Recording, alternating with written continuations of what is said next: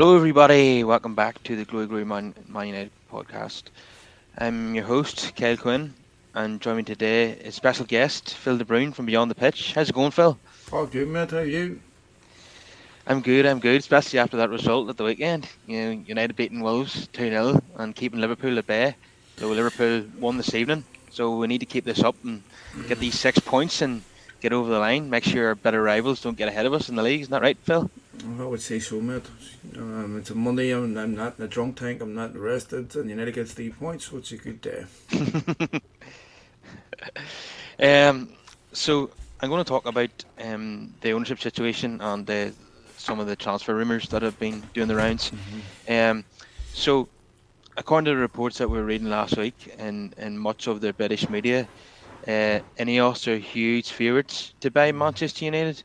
I'm not 100% convinced of that yet. What's your information then, Phil?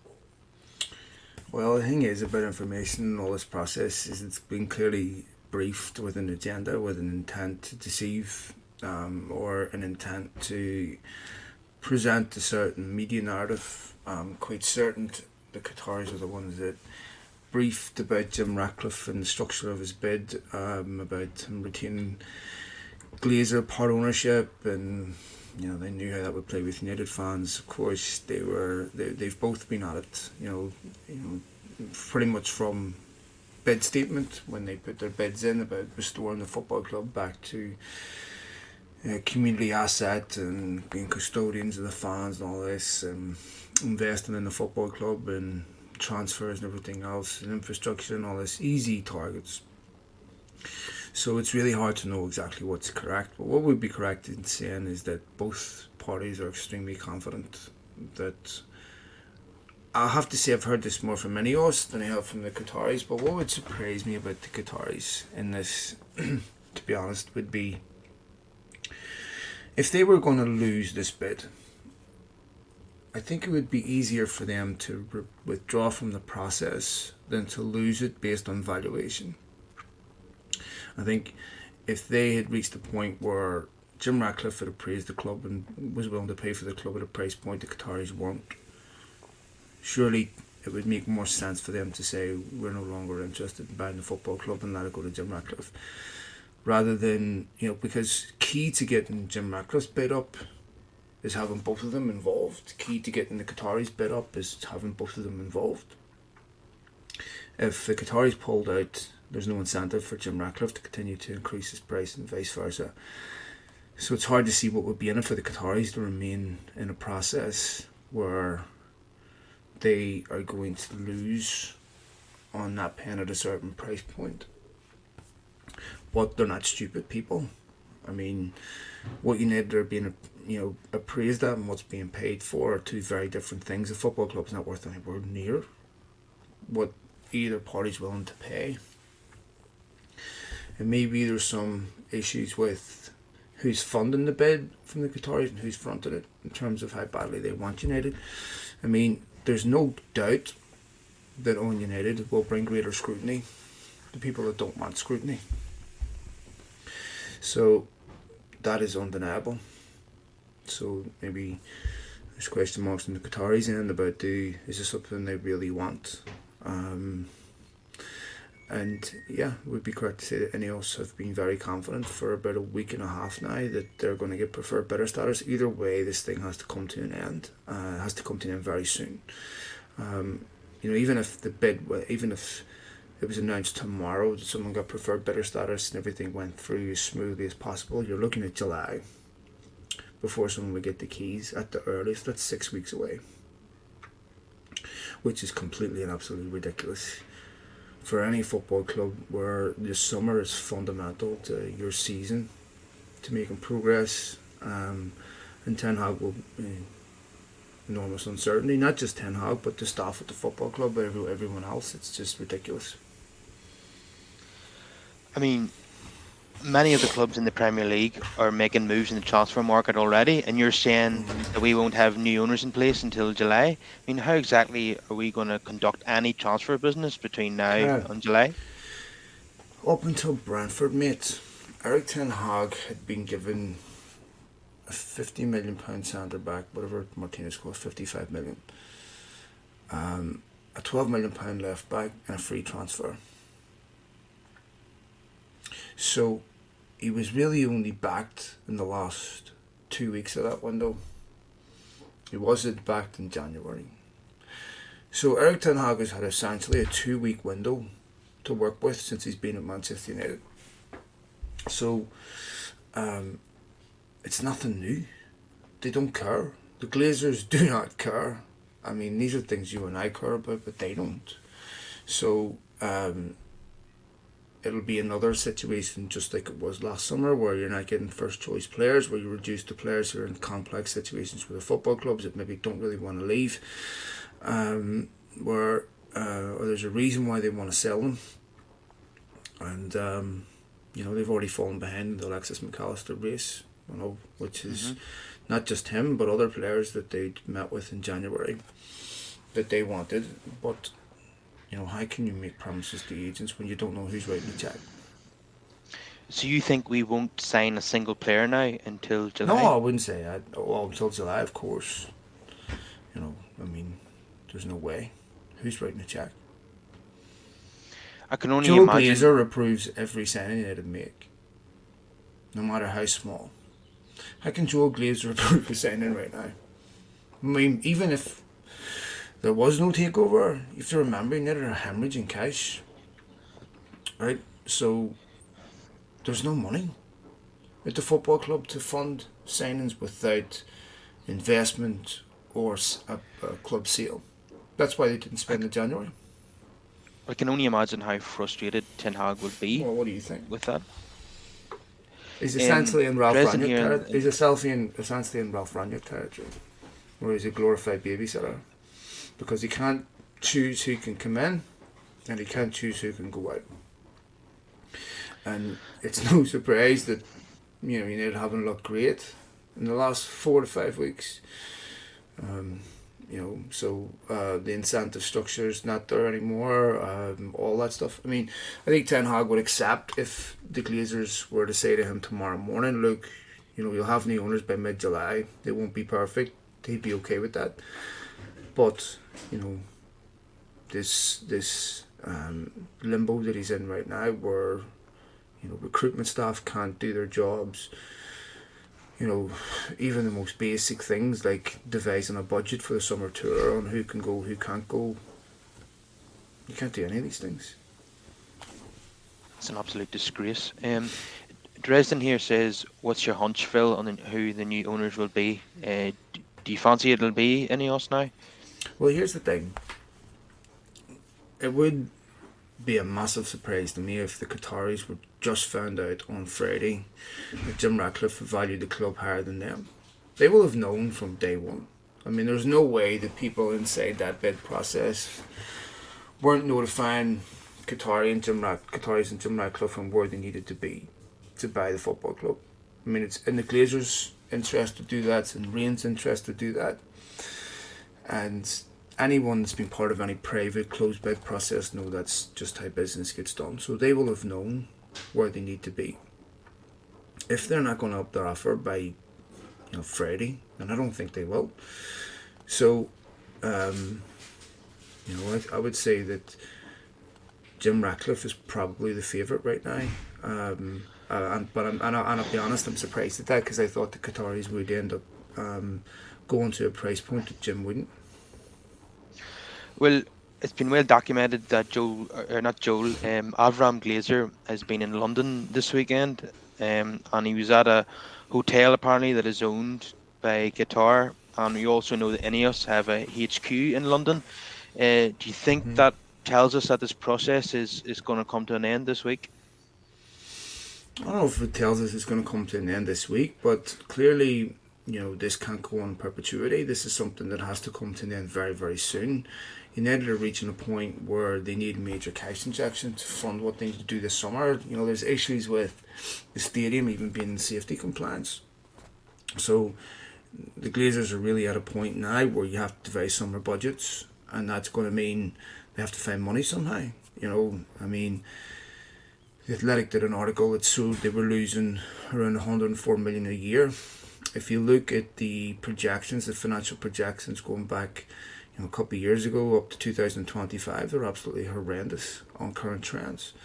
Even if they qualify for the Champions League, it really won't change much because most of that gets consumed by player wage increase, budget, bonuses, and everything else. I mean, yes, it helps commercially, but for the Glazers, it really doesn't change that much. So they're at a point where if they want to hold on to the football club, they've got to find money.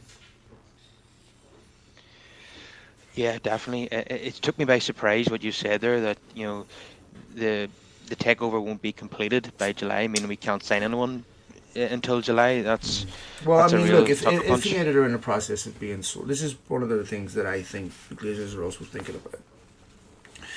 If they sell to the Qataris, there's a possibility that could get dragged out for months, right? Maybe 6 months before they pass a fit and proper test on the background checks. The Glazers would have to fund a football club in that time period. They would have to give Ten Hag money this summer that they don't have. Richard Arnold told you that a year ago, whenever he did that meeting at this impromptu meeting. We said, look, the money's there this summer. If that's not there, Richard said, you can't go to our training ground and say, where's that billion we've wasted? You could go to Florida, mind you, and ask, where's that $1.5 billion they took out, because it's right there. He's been telling you this. United have been looking at selling the football club at least since last July, August. Even if it goes through today, I'm quite confident that it would be able to say to agents, look, we'll have the money in July, just hang tight, and players would do that. But right now they can't do that. They can't make that promise. So until there's some firm clarification on what's actually going to happen, nobody can say anything with any high degree of confidence. So when you're talking about looking at this player, looking at that player, it's total nonsense. I have no doubt that you have players they're very interested in, but the business, United as a business, is not in a position to buy anyone until there's some sort of. I mean, if the Glazers had revenue to fund this summer, they wouldn't be selling. Right? If they had money to continue to run the football club with it being their personal enrichment tool, where they're not maxed out the credit card, where it's no longer hemorrhaging cash, where it's still making a profit, the club wouldn't be for sale. So, it's at a point where they can't take any more money out, they can't borrow any more money, they can't use a company credit card anymore to sign players. They're already massively in arrears for previous years. So there's a reason why United didn't sign a striker in January, for exactly the same reason they can't sign one this summer without major investment. Yeah, it seems as if they're just delaying the process because they want to bleed as much money out of Ineos or the Qataris as possible. Kieran Kennedy here says, will there be delays in the takeover due to Ineos owning Nice? Surely that will cause a few issues. Well, if I remember correctly, Red Bull own 2 football teams. Watford and Udinese are owned by the same people, so surely that won't be an issue. Well, it would be really easy for Jim Ratcliffe to transfer title and ownership of a football club, and this will be something that he will have known about right away, so no, I don't see it being an issue. Yeah, one of the other directors at Ineos could become the director at United or Nice. It doesn't have to be Jim himself. They can easily work their way around the UEFA rules on that. Now, obviously, we don't know who's signing the checks at the moment, but I'm sure Ten Hag and his staff do have names in mind, and a lot of those stories are appearing in the media at the moment. One name that keeps coming up again and again is Kim Min-jae at Napoli, who seems to be an excellent defender. He seems to be the favourite at the moment to come in and replace Harry Maguire, who is surely going to lead the football club this summer. Would you be excited by that signing at centre-back? I don't think that will happen. You Simply don't? Because Harry Maguire's 4th choice centre-back. Kim Min-jae isn't coming to United to be 4th choice centre-back. So, no. 3rd choice centre-back is Lindelof. Right? So, if Kim Min-jae comes to United, he's coming to start. So, he's a very, very, very good defender. He's very much in demand. And I just don't see United saying to Kim Min-jae, come and sit on the bench and play. What did Harry Maguire start? 5 games up until about 2 months ago, about a month ago, before Martinez got injured. So you're going to take Maguire's place. Maguire started 5 games up until Martinez got injured. And I just don't see it happening. I think that more realistically is United will sign a young midfielder.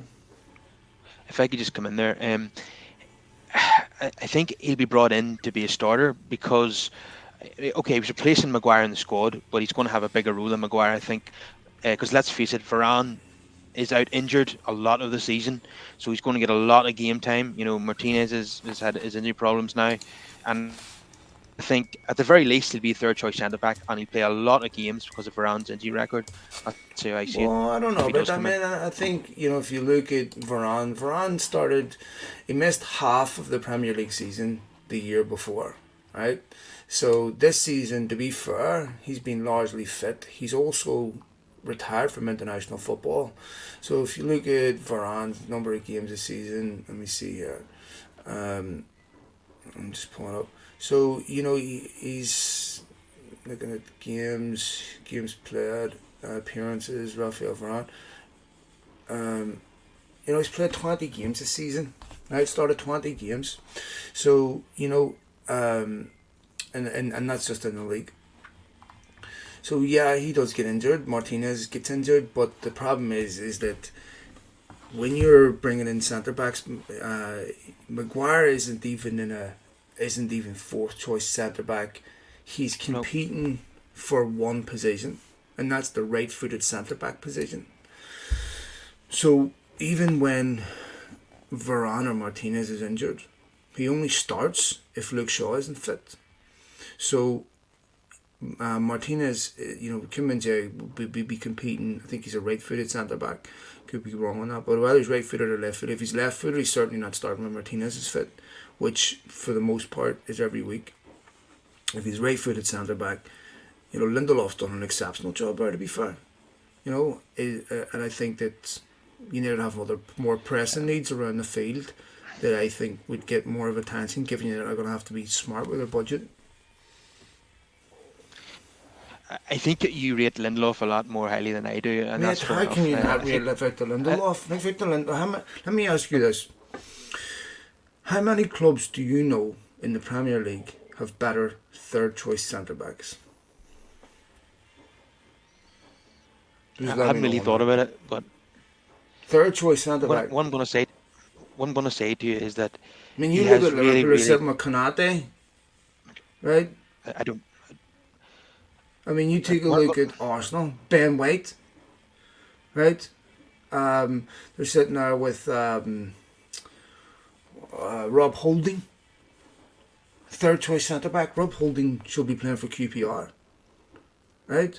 You take a look at Spurs. You're talking young Sanchez, this the Colombian centre back. Over Christian Romero.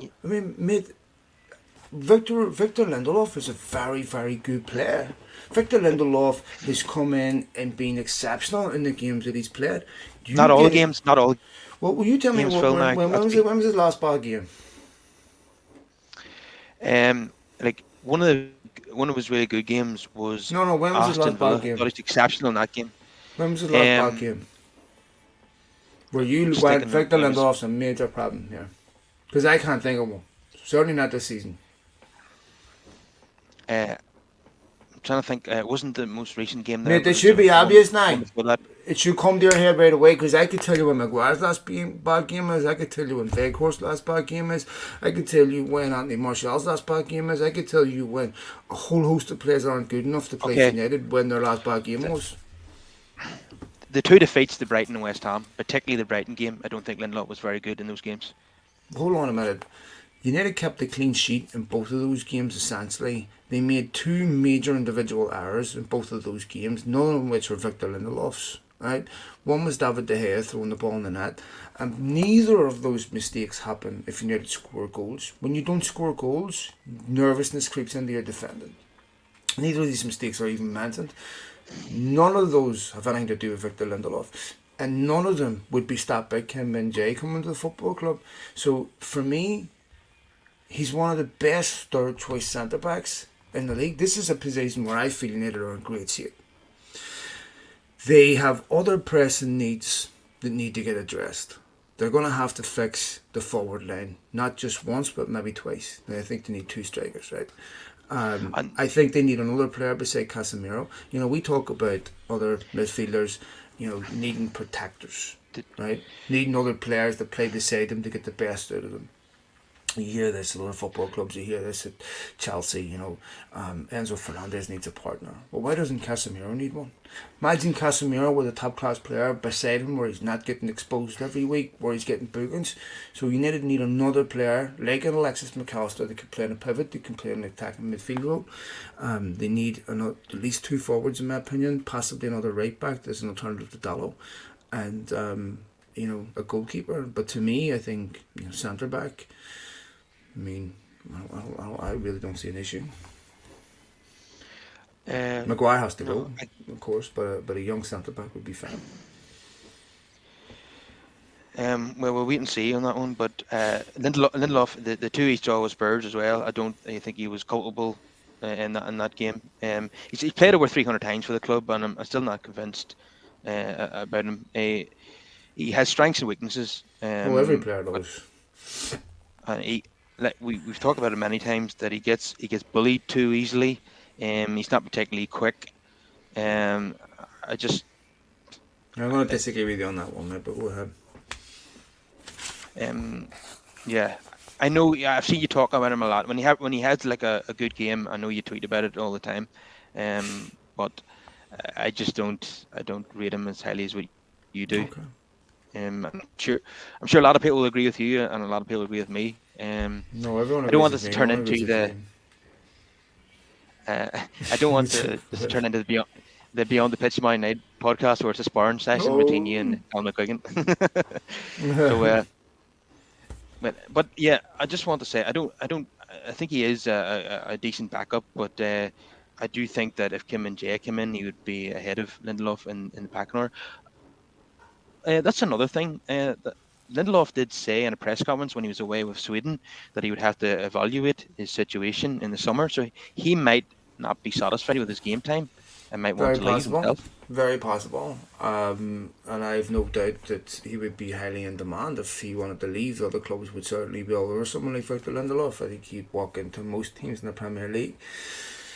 So he's certainly a much more saleable asset than Harry Maguire. So it's very possible that someone of that quality would not want to be sitting in third choice centre back. But you know, the reason why Victor Lindelof wouldn't be happy is because he doesn't play enough. Because he doesn't play enough ahead of Rafael Varane and Lisandro Martinez. That would be exactly the same as any defender that's coming in. So you'd have to say to Rafael Varane, you're being replaced, because he's not going to sit in the bench either. Yeah, let's assume that we do have 3 great options at centre back, Varane, Martinez, and Lindelof. That's still not enough, because we've seen, we've picked up a lot of injuries in that position, and we always do in every season. So we need at least 4 senior centre backs, I think. But look how many games Harry Maguire started this season. Let me tell you. That's because Luke Shaw has been favoured ahead of him by the manager. Okay, and this is exactly what I'm saying. Alright, so when you bring another centre back in, right, you have to bring him in for one of 2 reasons. They have to start, which is fine. Then you have to choose which one you want to drop, Maguire, Varane, or Varane and Martinez. It won't be Martinez. Or they have to sit on the bench, right? So Harry Maguire has started 7 Premier League games this season, and most of those happened, 3 of those happened in the last few weeks because of Martinez's injury. Now that's an £80 million centre back.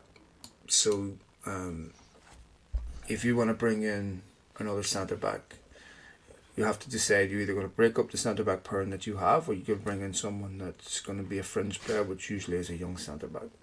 So I think to be realistic, that's, we'll look at 2 quality centre backs, because you don't rotate in that position, and then you bring in 2 I mean, if Lindelof with the young centre back, I think is really competent back four, especially when you can play Luke Shaw now. Well, let's see. Obviously, Ten Hag will decide what areas he wants to prioritise, with probably a somewhat limited budget. No matter who is in charge, because United have to meet FFP requirements, because they've earned up almost nothing in the last 10 years through player sales, and it seems like it's going to catch up with us. But obviously FFP seems to be optional for certain clubs, and I think you know who I'm talking about. Um, so let's move on to another position. Um, there's a young midfielder, Amadou Onana at Everton, who could potentially come in as a backup to Casemiro. Obviously, it's just been rumored. I don't really know if Ten Hag is really interested in this player or not, but it wouldn't be an interesting option. Now it's long been talked about that we need to have a backup for Casemiro, because when he is not available through suspension or whatever, there's no direct replacement, and we're having to play McTominay or Fred in that position, who don't fulfil they don't have the same qualities as Casemiro. So do you think it'd be sensible for us to bring in a direct backup for Casemiro, someone like Onana? I don't think it's a direct backup. I think it's someone that can also play in Casemiro's position, but someone that's ready to start. When United don't have that Casemiro player, they drop Eriksen back there, they drop Bruno back there. Neither of them are particularly great at it, but by building attacks from deep. They don't offer you much defensively. They don't track runners, so it's not ideal. So whoever United send in the summer as a midfielder has to be someone that's ready to start alongside Casemiro. Put Eriksen back to being an impact player, a substitute player. We're not starting every week, which you just can't do. So the midfield three of Casemiro, another one in Bruno, really what you need to be targeting. Someone that has legs, someone that has is in the prime of their career. So I think that's a very expensive fix. Alexis McAllister, I think, would have been perfect for it. Obviously, you want the Frankie De Jong in there, that type of player that can net transitions from defence midfield to attack, that gives you something defensively, gives you something offensively.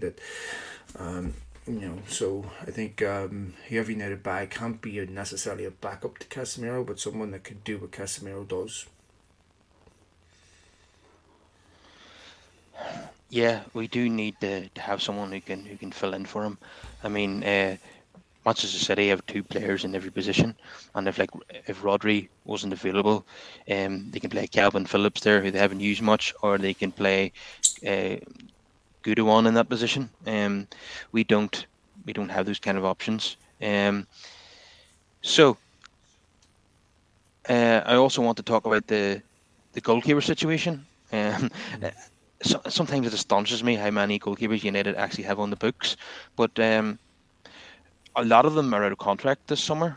Obviously, Butland's loan deal is expiring, Heaton's deal is expiring, De Gea's deal is expiring, but we're all expecting him to sign a new contract.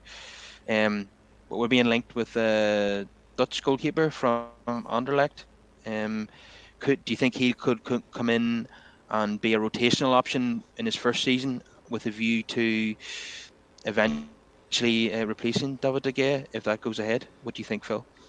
No, I don't think United will rotate in the goalkeeping position.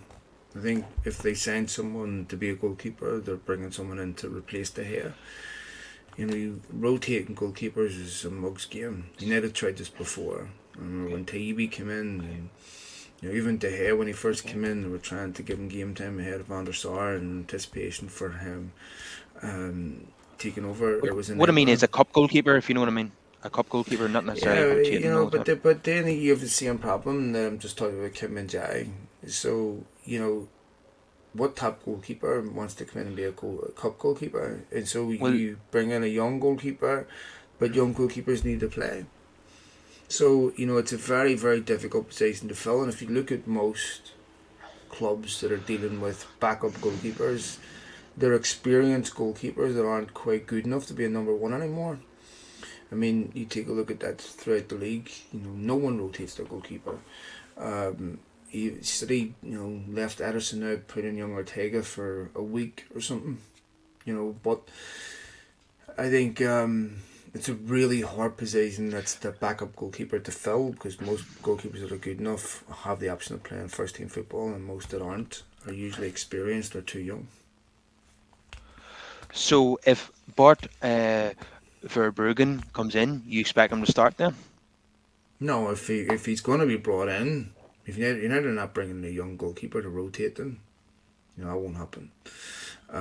They'll bring in another experienced goalkeeper that, like Dubravka, like Jack Butland, those types of goalkeepers were, if they had God something get injured, they'd be able to trust them. Young goalkeeper is a huge risk, and De Gea himself was a young goalkeeper. Yeah, but De Gea was coming into a Premier League winning team with probably the greatest manager in world football, coming into a team of experienced winners, and even then he still struggled. So I think for Ten Hag to do that in a team that still hasn't won anything really, even Diogo Costa at Porto is young. And I think if United are going to go down the road of replacing De Gea, with someone a view to replace De Gea, I don't see them going for some random kid in the Belgian league.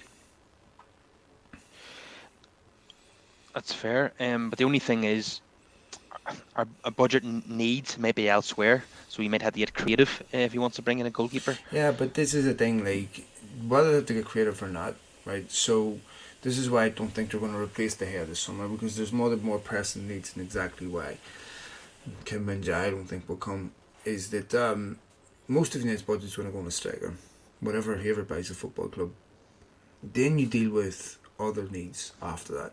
United aren't winning the league next year, okay? So they're not going to have the consistency to overturn Manchester City, but they need to get closer, and that's organic growth. Next summer, if they need one or two players, which is when you'll know they're ready to challenge, then they can spend a lot of money on a goalkeeper. Then they can spend that type of money. But if it's a blank checkbook, would Ten Hag replace De Gea? Yeah, probably.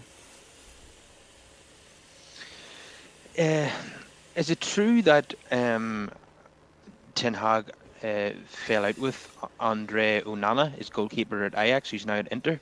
Or no idea, man. I'm not clear. That's what I've heard from a couple of people, and other people have said different things. He obviously would be an option if United could afford to bring him in. So it's we've no idea what keeper we're going to sign or what centre forward we're going to sign or anyone. Not even Ten Hag knows that. Not even United know that. Now, this story has been doing the rounds today, and we might as well talk about it because it's not beyond the realms of possibility. Now, the man that was linked with United last summer before Casemiro came in, before the 4-0 defeat to Brentford, Adrian Rabiot, who seemingly his mother ruined the deal with her demands, is now going to be a free agent this summer, and supposedly Ten Hag might revisit this one. And the player himself has improved massively on last season. He has 11 goals in 44 appearances. He had 0 goals in 45 the season before. You could argue that he's a player his contract's running down and he's playing for a contract elsewhere. Do you realistically see Ten Hag revisiting Adrian Rabiot this summer? Yeah, United need squad depth. And again, the reality is it's very hard to get that when you're going to be limited on what they can spend. So I think Rabiot would be a really good addition to the squad. I'd be worried if that was their flagship signing over the summer. It will concern me. But if it's about adding squad depth, there's nothing wrong with that. He's someone that, again, like I was talking about with De Gea, if someone gets injured and he's your starter, you can throw Rabiot in and you can trust him. So I think we have to trust Ten Hag's decisions. They won't always be popular, but if he wants Rabiot, I'd be perfectly fine with it. I mean, He got a free transfer last summer, and Christian Eriksen, no problems, and then Christian Eriksen's been a really good signing for United.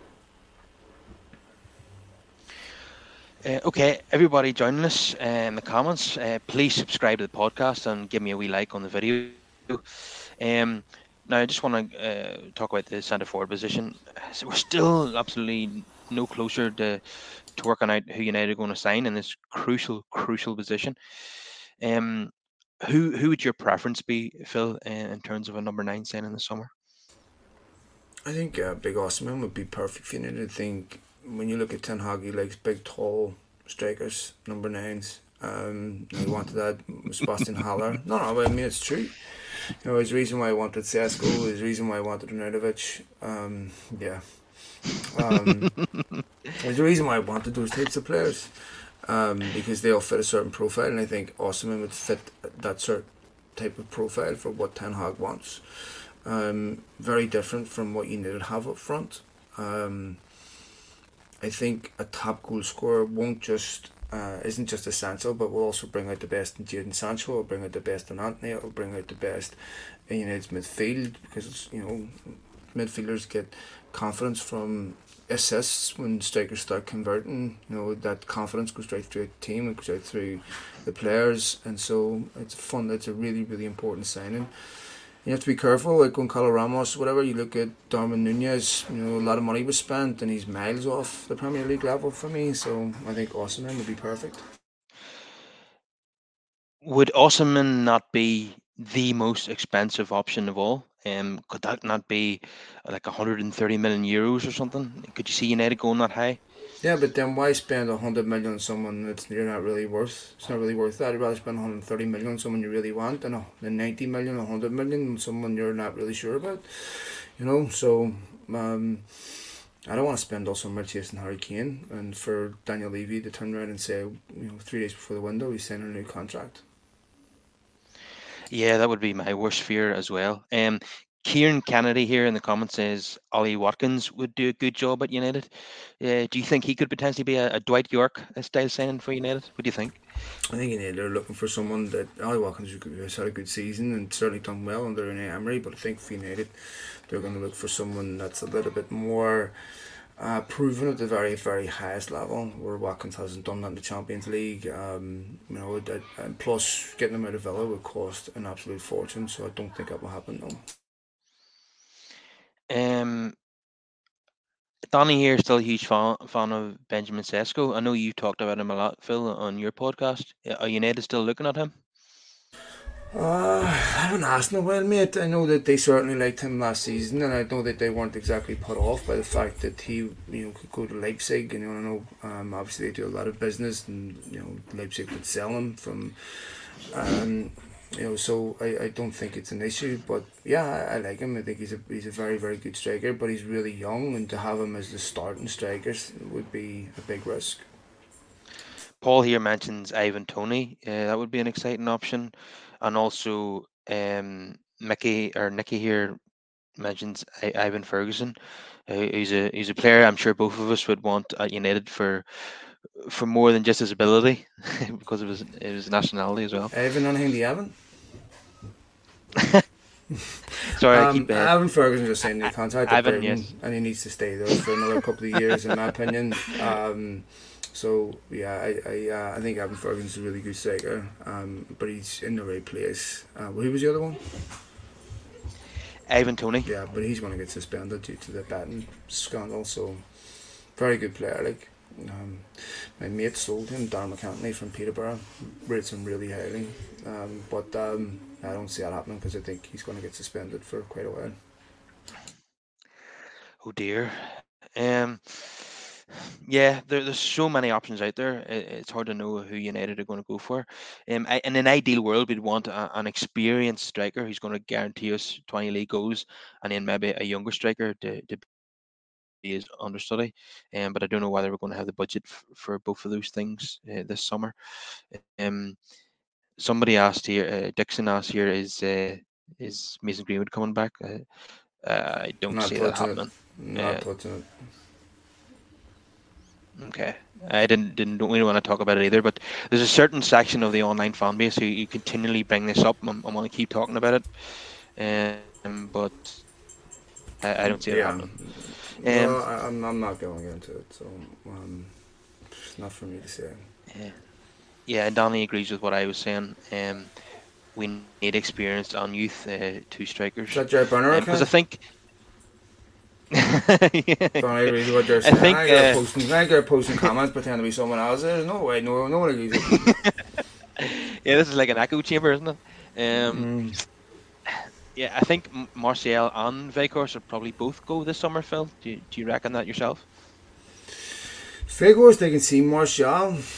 I mean, it'd be hard for me to assume that there's a sport director out there saying we need a striker. Look and match United and go Andy Martial's the answer. I mean, the risk is massive. I mean, maybe if United cover his wages, he'll go somewhere else maybe. But does he have a body that's capable of playing professional football anymore? I don't think so.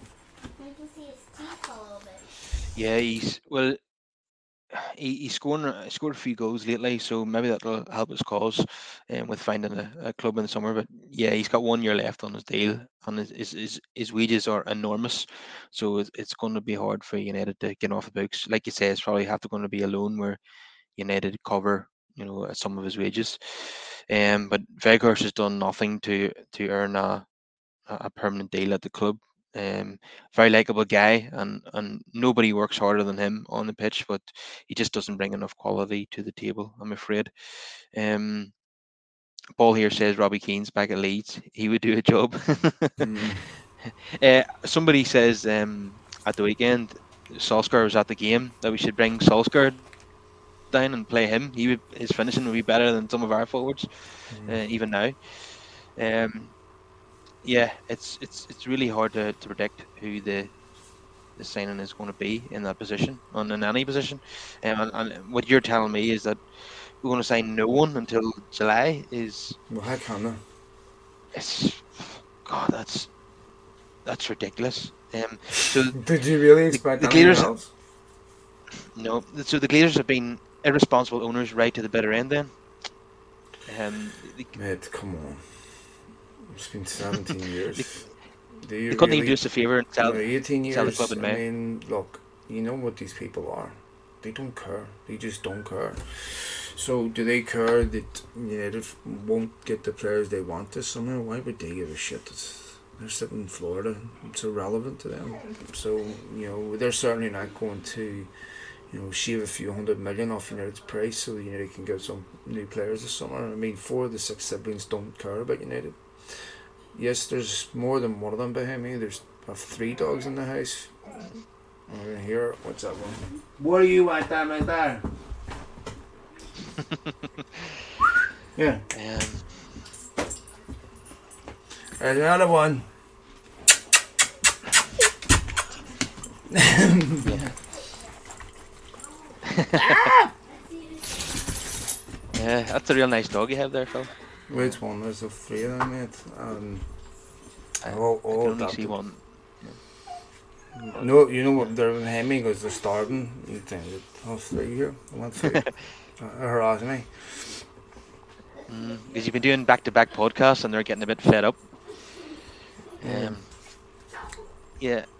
I think I've covered just about everything unless somebody else wants me to talk about something else. Kieran here mentions Charlie McNeil getting anywhere near the first team next year. I don't see it happening next year. Probably Not next year, no. I mean, he's out on loan, so I think he's at Newport, isn't he? So I don't think he's at that level. So he's a talented kid going from City, but the jump is massive. Yeah. I think he'll go. They would need to be at the championship level for League at One least club. a year. I mean, you look at Mad Diallo. Yeah. Mad Diallo will be brought back, I'm sure, but he had to play really well at the championship. For Charlie, he's going to have to play really well at a level like that for it even to be a consideration. Do you think Ahmad is going to come in and compete with Anthony for that right wing berth next season? Definitely think he'd be a consideration, whether he playing the right or playing the left. I think Jadon Sancho is the one that's going to have to really step his game up, but I think Jadon Sancho will benefit from having a top class striker at the football club. United done the right thing by leaving him mad. They were talking about bringing him back in January, and I know they've had some injuries. He definitely could have contributed, but I think he would benefit from having been at Sunderland for the last 6 months, especially playing at that level. And I think it's great. Yeah, some of his goals have been absolutely spectacular. I'd love to see that at United next season. So just finally, I want to ask you about Alejandro Garnacho. How excited are you about this player? And someone just asked me about Evan Ferguson. You take a look at Garnacho's numbers compared to Evan Ferguson, and I'm excited about Evan Ferguson, the young Irish kid. I want to see him do well, but you take a look at Garnacho, and we talked about the absence and the consequence of losing people like Varane, Martinez, Ericsson, players like that. Even Rashford was had enormous impact, but so too Garnacho. I mean, you look at that Fulham game. How many times has Garnacho come off the bench in games last 10 minutes, rescued United? So many times he's been worth. He's worth. For me at least 6 to 9 points. I refuse to believe in all the games that he was out that United wouldn't have taken points out of those if he had have been fit. Like I look at that Southampton game or I look at other games where I feel like Garnacho would have definitely made a difference away to Brighton. He definitely would have made a difference. Even in the Brighton semi-final, I think that he's been a huge loss. Yeah, I think if we are somehow going to overcome Manchester City in the FA Cup final, I think Garnacho is going to have to produce a bit of magic in that match. Probably Rashford as well, and we might get a draw and get to the penalties. Um, by the way, if we do go to penalties in that game, do you think it'd be a sensible by Ten Hag to do a Van Gaal and bring on a Butland for the penalty shootout? What do you think?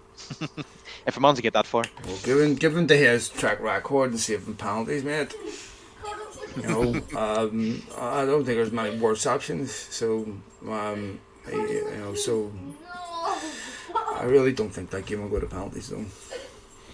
Because you're anticipating an absolute mauling. Is that what you're saying? Well, I mean, that's the reasonable expectation, but United will never have a better incentive to stop City winning the treble than to have it in their own hands. And I would like to believe that no matter what happens, win, lose or draw, it's not a mauling. That United players come off that field with a sense of pride and respect, and the fact that they've been mauled at Anfield, they've been mauled at City, and stop letting this happen. Just one last question, from Matt here.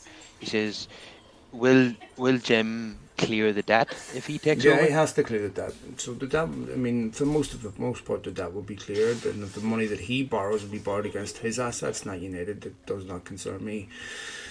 If the Glazers went out and borrowed $1 billion tomorrow and paid off the debt and borrowed it against their assets, it would be great. So I don't think Jim Ratcliffe's borrowing is really an issue. People have their own opinions on who they want to buy the football club. It's entirely up to them, but it's really important they understand basic finance and why. That no matter who buys the club, it's not going to be unlimited transfer funds. And Jim Ratcliffe owning United's debt is not a concern. Okay, yeah.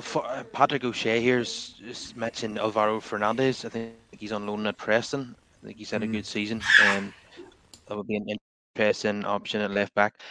When we play Shaw at centre back, we miss him at left back, so we don't really have. We're playing Dallow, who's right footed, obviously, and Malacia, who's still a young kid, who's not doesn't have the same ability going forward as Luke Shaw. If we could, when Shaw's playing centre back, I want to have an adventurous left back there, and maybe Fernandez could provide that option in the future. But let's see. Well, thank you for coming on, Phil. It's been a pleasure as always. Mate. My pleasure. Thank you for having me. Please, everybody, kids in the background. No problem at all. Please, everybody, subscribe to the podcast, drop us a like on the video, and get more of your comments in. And I will see you later then, Phil. Just there we go. See you later, mate. Bye.